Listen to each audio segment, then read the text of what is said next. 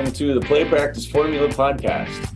I'm your host, BJ Mumford, owner of Play Practice Basketball and the Seacoast Hoops Lab based in Portsmouth, New Hampshire.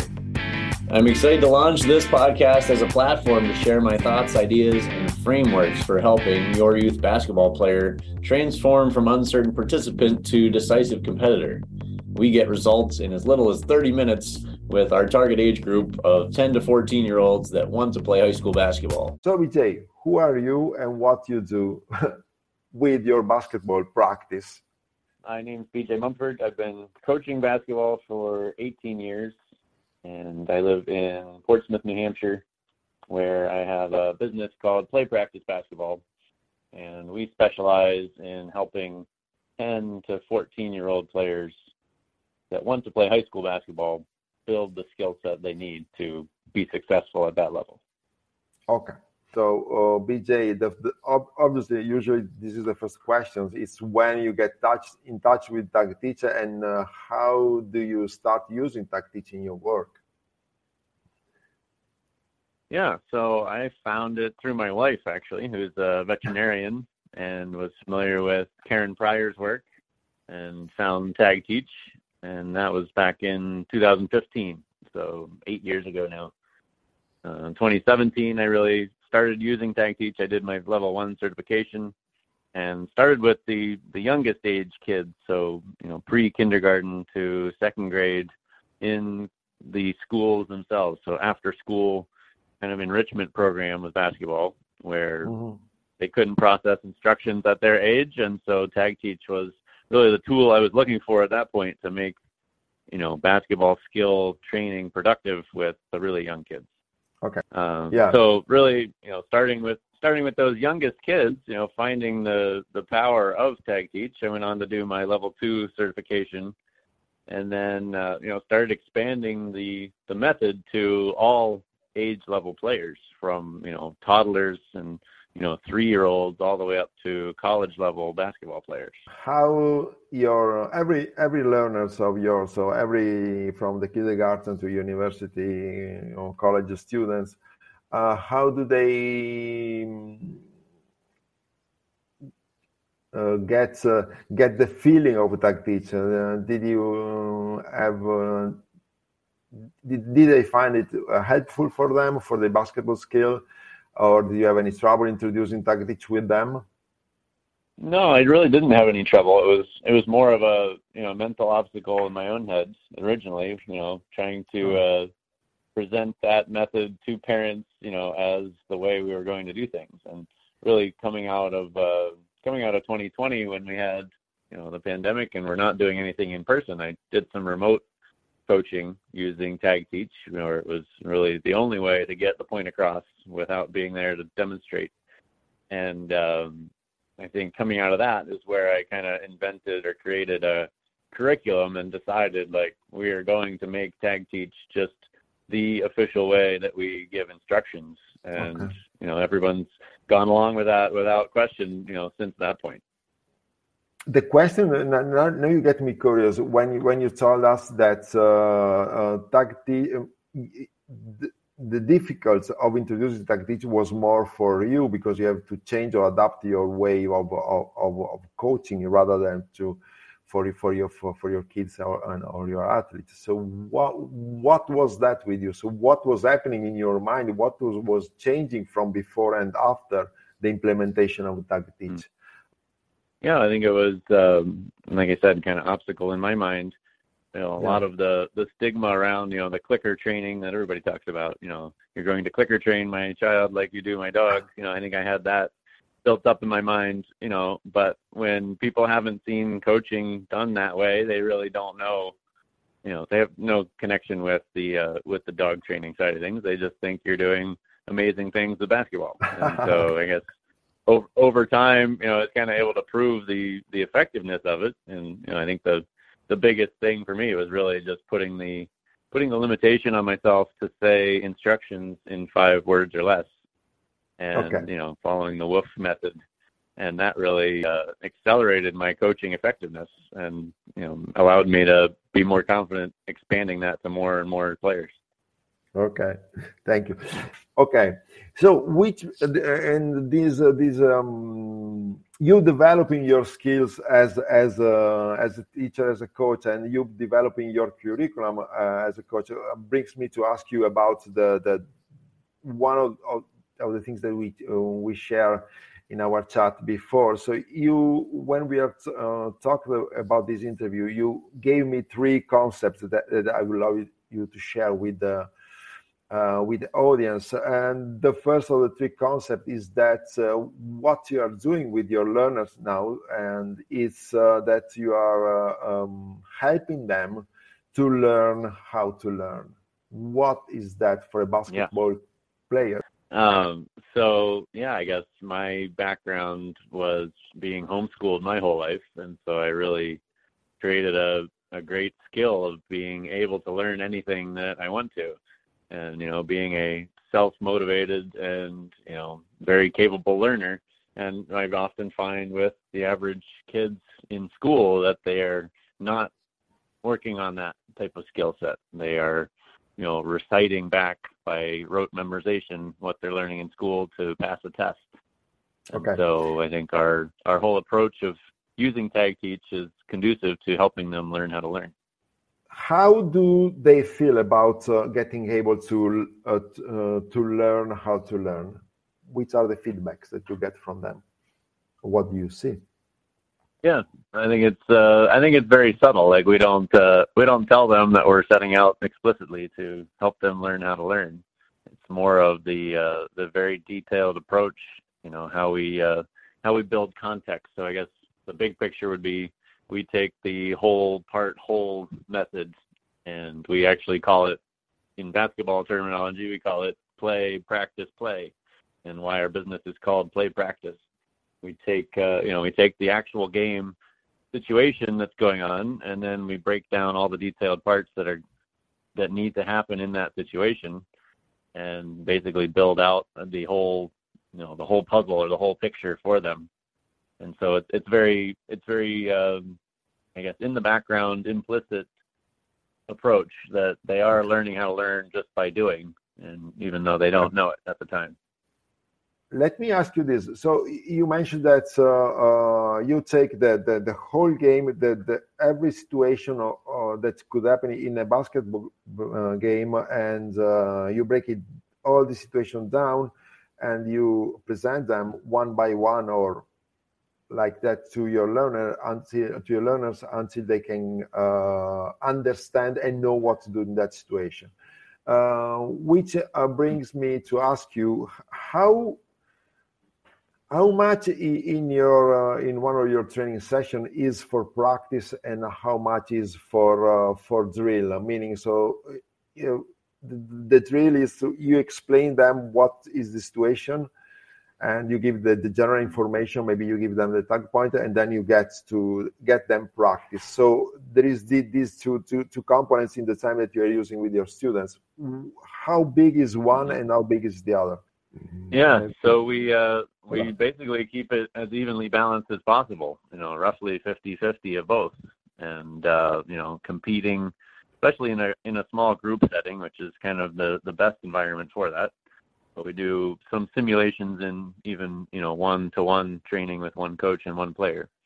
But, roughly 50-50. So we'll start with play and kind of identify where the player needs to work on a skill, and then we'll go right into that skill because it's kind of, at that point, a solution to the problem they just experienced.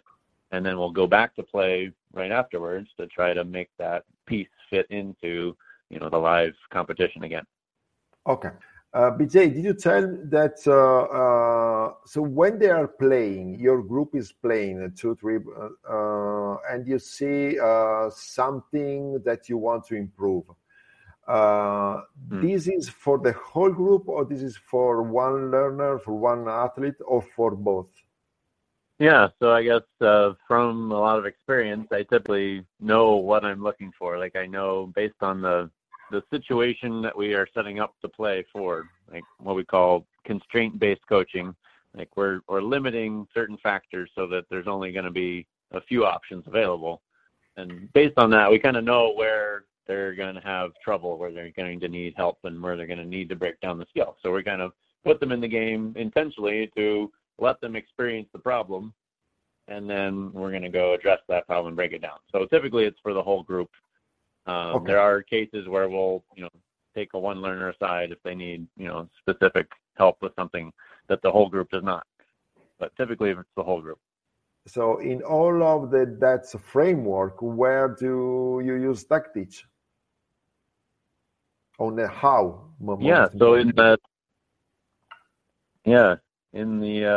the group setting, we're typically making a tag point for each player, and we play a lot of what's called small-sided games. So 2-on-2 or 3-on-3.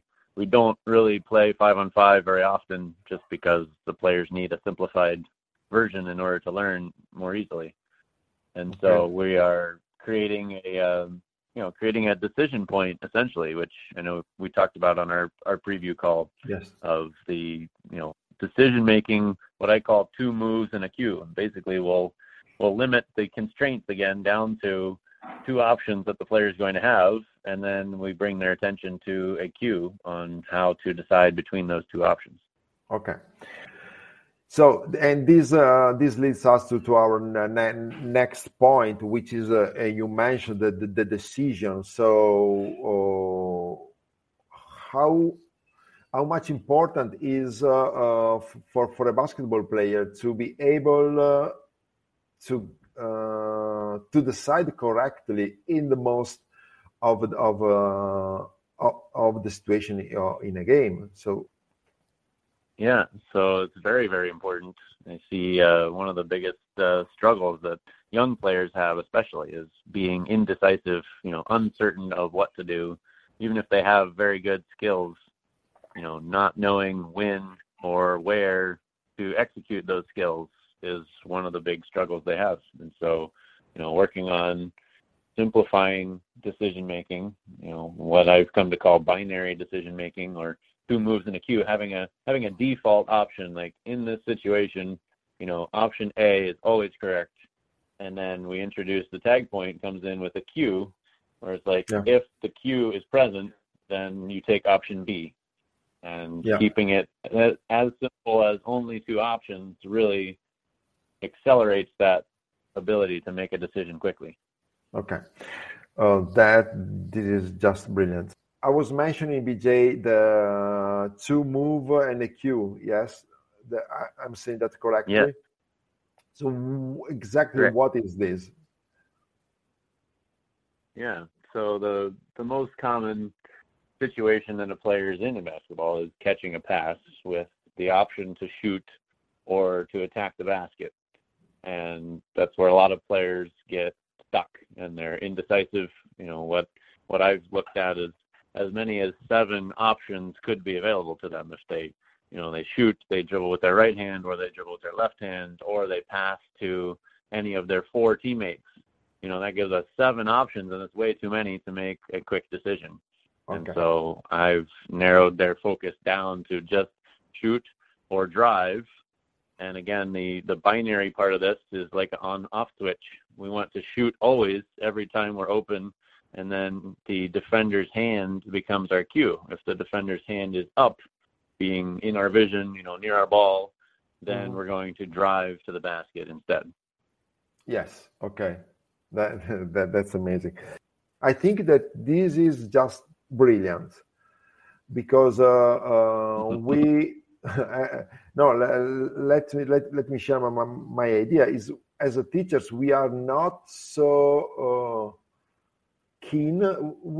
We miss this step. We miss the discrimination level, which is okay. You call it the decision, but the discrimination level. What I'm going to do with this single thing? We take so many things for granted, and we ask to our basketball player or to our students at school to do things that they don't know how to decide. They don't know how to handle. Right? Right. Yes. Right. Also, exactly. Let me ask you a last thing about this decision-making teaching. How do you? So you started by putting your your athlete into a binary situation. If your opponent is as the raised hand, you drive to the basketball. If not, you shoot, something like that. How do you move from this first level of learning to the more complex level, which is the game, where there is many things going on? You don't have just the opponent with the hands up and down. You have other 4 opponents, and you have other 4 teammates ready to play maybe a better options if you give them the opportunity. All right. So I guess there's a lot of factors there, but I guess the base starting point is kind of taking the 80-20 principle and working on the things that happen most frequently so that there's leverage. If you're good at the skill that happens 20 times a game, it's okay if you're bad at the skill that happens once per game, right? And so that situation we just talked through of, catching a pass with the option to shoot or drive happens very frequently. So if a player gets really good at creating advantage is kind of the outcome that I look at. Like they're either shooting a wide open shot as an advantage, or they're driving past one defender and basically making the game 5-on-4 if they drive past that one defender. And then what I've talked about at ChatCon and what I'm going to talk about with Joan next week on another presentation is what I call the decision tree, which kind of takes this framework and expands it so that when you drive to the basket, you're then looking for the next cue that's going to change your mind from going all the way to the basket and score. It might be to pass. It might be to change direction with a dribble. And, each stage of that, each branch of that decision tree, has another decision point with 2 more options. Right.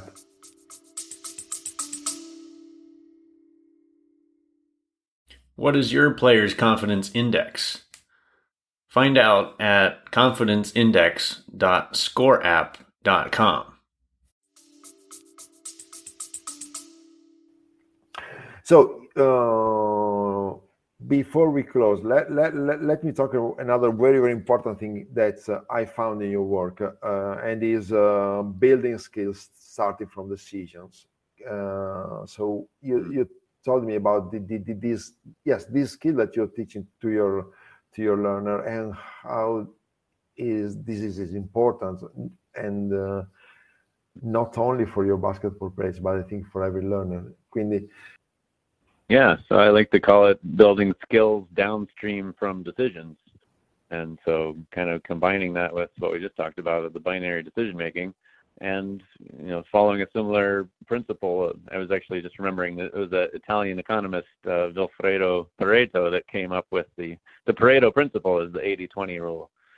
But the same concept here, where we could work on 1,000 different skills, but the 20% of those skills that happen the most frequently in game is where we can really make the most progress, have the most leverage. And so when we're working through the decision framework, we're finding what are the most common decisions, and then based on our 2 best options we identified coming out of that decision, what are the skills we need to execute that decision. And we can build a lot of layers, a lot of branches of the decision tree, and a lot of skills that go along with each branch. But just having that framework and getting players to understand the context of the game where the decision is before they have to work on the skill dramatically increases their motivation to practice the skill, because they know how it's going to be used. Yes, that's just brilliant. I'm thinking about this concept, and I will keep thinking for months. So thank you very much, BJ, because I think it's something very, very useful for every kind of learning. We talk a lot about also in animal training about discrimination. So it's basically knowing what to do in that situations, and I think it's something so overlooked in our general learning that your approach is life changing. That's my idea. That's my personal opinion. Let's go back for a final second. Then I ask you to the participants if there is any questions. Let me go back for 1 second to TAGteach and asking you. Let me ask you, in the whole process from the binary decision to the three framework decisions making and to the teaching the skills, where is TAGteach? Do you have a specific tag points? Do you have already a program that the clients for that skills and these tag points, or you are just like Dr. Martin is doing, or you're like more like me and I see what's happening and then I got the tag point? So I guess the way I like to describe it is the science of coaching with TAGteach is studying your situation that you're going to be working in and knowing ahead of time what the best, most likely, most useful or effective tag points are, just based on volume of experience, I think, over time.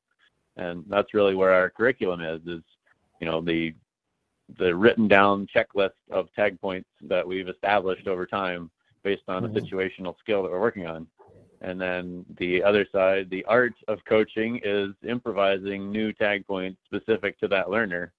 And what I've started talking about lately, or just a new concept or way to think about it for myself, has been the idea of high definition skills, where a lot of coaching is done in a vague or blurry kind of picture for the learner.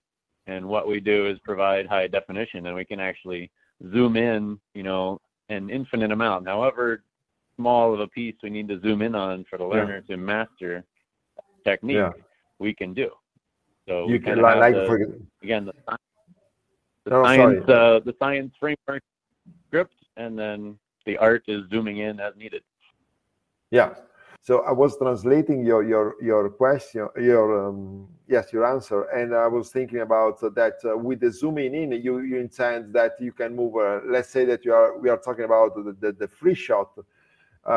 You can teach them to a general level, like the placement of the feet and the body position and how high you want to raise your hand. But then you can start micro zooming in and start teaching where you want the position of the thumb, where if you want them to check the lines on the balloon and position the thumb and the finger in a specific position and all these sort of things, which is brilliant. Exactly.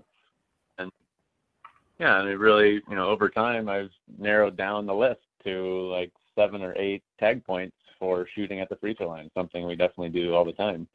And, I kind of go through based on what I'm seeing from the player, like I'll pick which one to start from, but, generally similar progression for each athlete as they're improving. And, in 10 minutes, I can get them to have 7 perfect pieces of their free throw, and they're starting to make shots, even if they were never making them before. Which is just like mind-blowing for them, right? Right. Yeah, and mind-blowing for parents, watching that process with, a skill they've seen or they've tried to help their player learn for years. In some cases, they'll talk about, we tried to get him to make his free throws for 3 years, and, in 3 minutes, we got it solved. Okay. Before I forgot, first of all, thank you so much. It's time that we wrap up because yes, I think I mentioned that you are providing us ideas and materials for more than one interview. So I could keep talking for the whole day, but I want. It was just great. So thank you very much for your time and for your sharing your expertise with us. I do really find that it's just a brilliant approach to not only to basketball but to learning in general. I do have a question before we wrap up, and it's from Joan. She's asking, how are you training your coaching staff on TAGteach? Because you have a staff that. And how are they doing with that? So you don't have only your players, but Yeah, that's a great question. I guess similar to our players, which I didn't really mention, the hybrid part of our curriculum is that we have a video before each session they're on the court for the players, but for the coaches we have a video course as well where they're basically studying the concepts we're going to use and the tag points, and definitely educating them on the TAGteach method. We kind of start first week of hiring someone, we get them to go do the free introduction to TAGteach video so that they have at least that concept in mind, and then we're working toward getting all of our staff certified.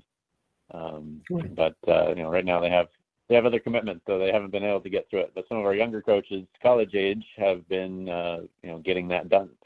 And so working toward saying that we have a staff that's completely TAGteach certified for all of our staff members is a goal I have. Right. And then essentially it's giving them a tag point such as reinforce precisely when the player executes a skill. So a tag point for a coach would be tag that skill essentially. Tag that skill. And, I'm watching for how precisely are they saying yes, and how good is their timing, how good is their positioning on the court to see the skill precision, right, and how well are they doing with saying yes and only yes, because we all fall into saying more words than necessary and changing the tone and all that.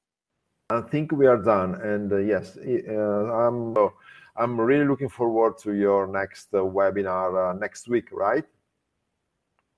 Yeah, yes. Next Thursday. So I will just thank you, BJ, for your time and for your explanation, for your interview today. It was really, really awesome. And I will see you next week. Okay. All right. Thanks for having me. Thank you. Thank you very much, BJ. Talk to you. Have a great day. Bye-bye. Right. Bye. Reach out to us at info@playpracticebasketball.com, or you can give us a call at 603-932-5893. And that's it. I'll see you on the court.